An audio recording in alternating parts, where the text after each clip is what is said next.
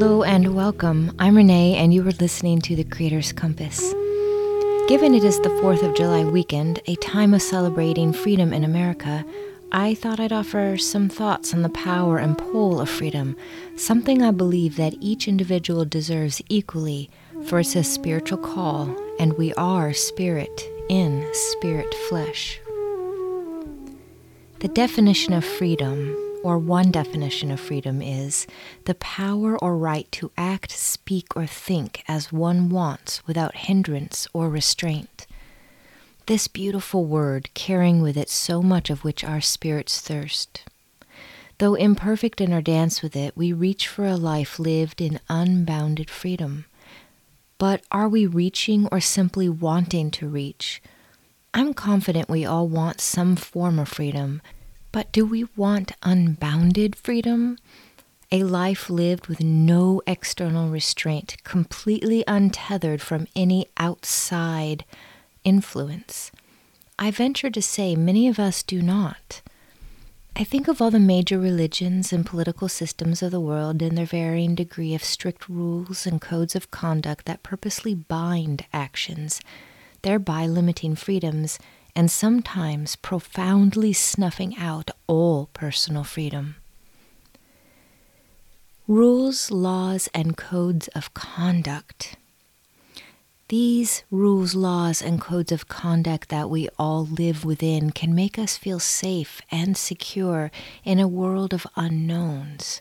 We are, after all, funny-shaped creatures on a spinning blue ball in a universe that many scientists are now saying is infinitely expanding. Not to mention there are countless other universes. If that doesn't make one take significant pause on the deepest questions of all things, I just don't know what will. The more fearful we are of the unknowns, the more we are prone to shy away from unbounded freedom. Not having rules, laws, and codes of conduct allows for unbridled action, both good and bad. But a life without boundaries leaves one completely vulnerable psychologically, emotionally, and physically. Anarchy is free-falling and often binds a person to their unrefined animal nature, if not guided by profound and realized wisdom. That doesn't sound too good. The less we examine our inner worlds and how they relate to the outer worlds, the more we spiral into confusion.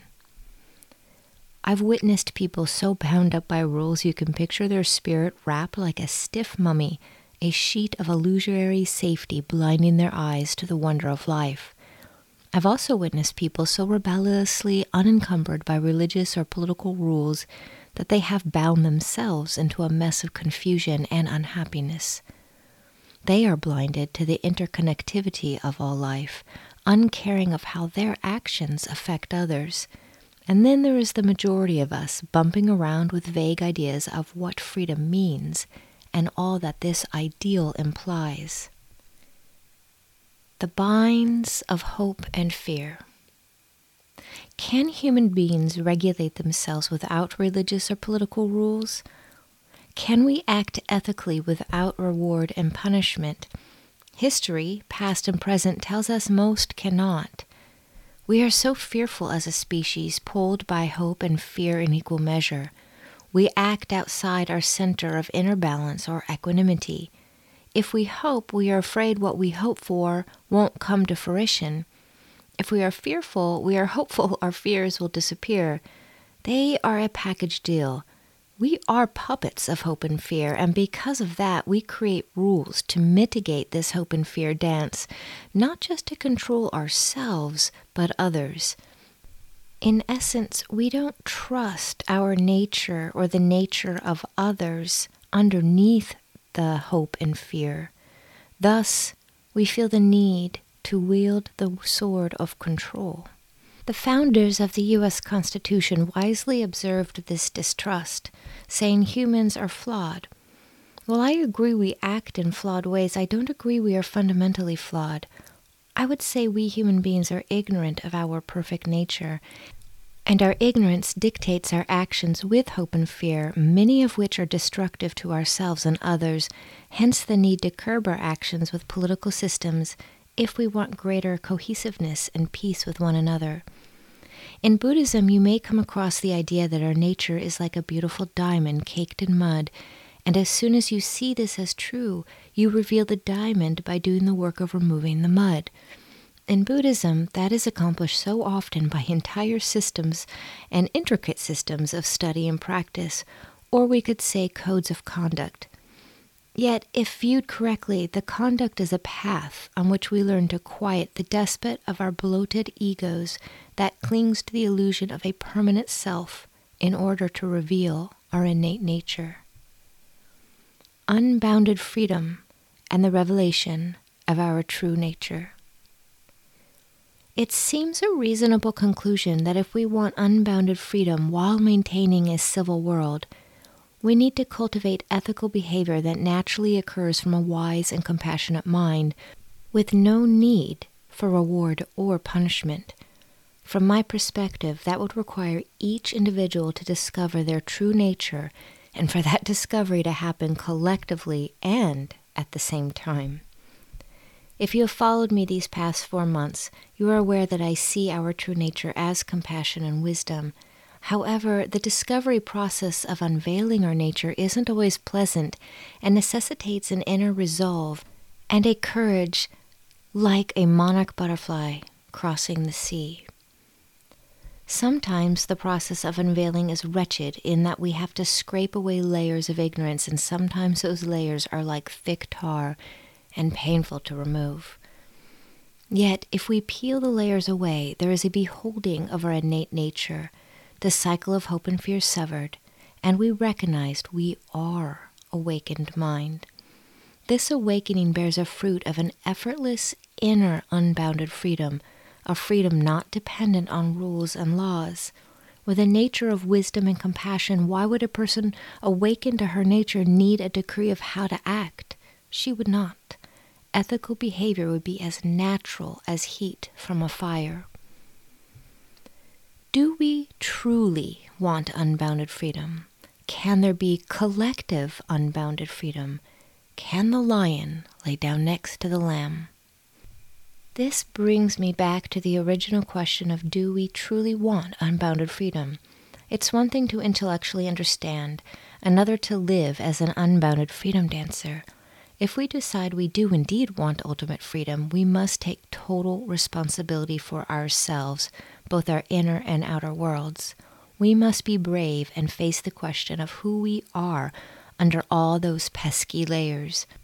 We must bravely wrestle with the idea we may not be a solid and fixed entity, but a more fluid, ever-changing creative energy of love and wisdom. How willing are we to face ourselves and bravely unveil our true nature?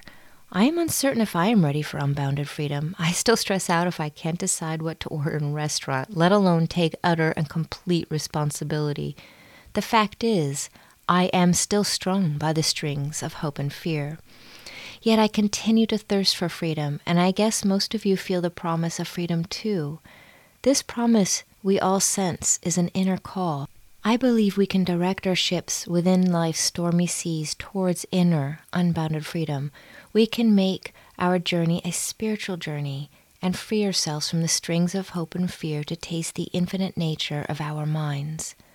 I am certain individuals can find such inner, unbounded freedom, but I'm doubtful humanity as a collective can have the lion laying down next to the lamb, the perfect peace of no conflict. Imagine.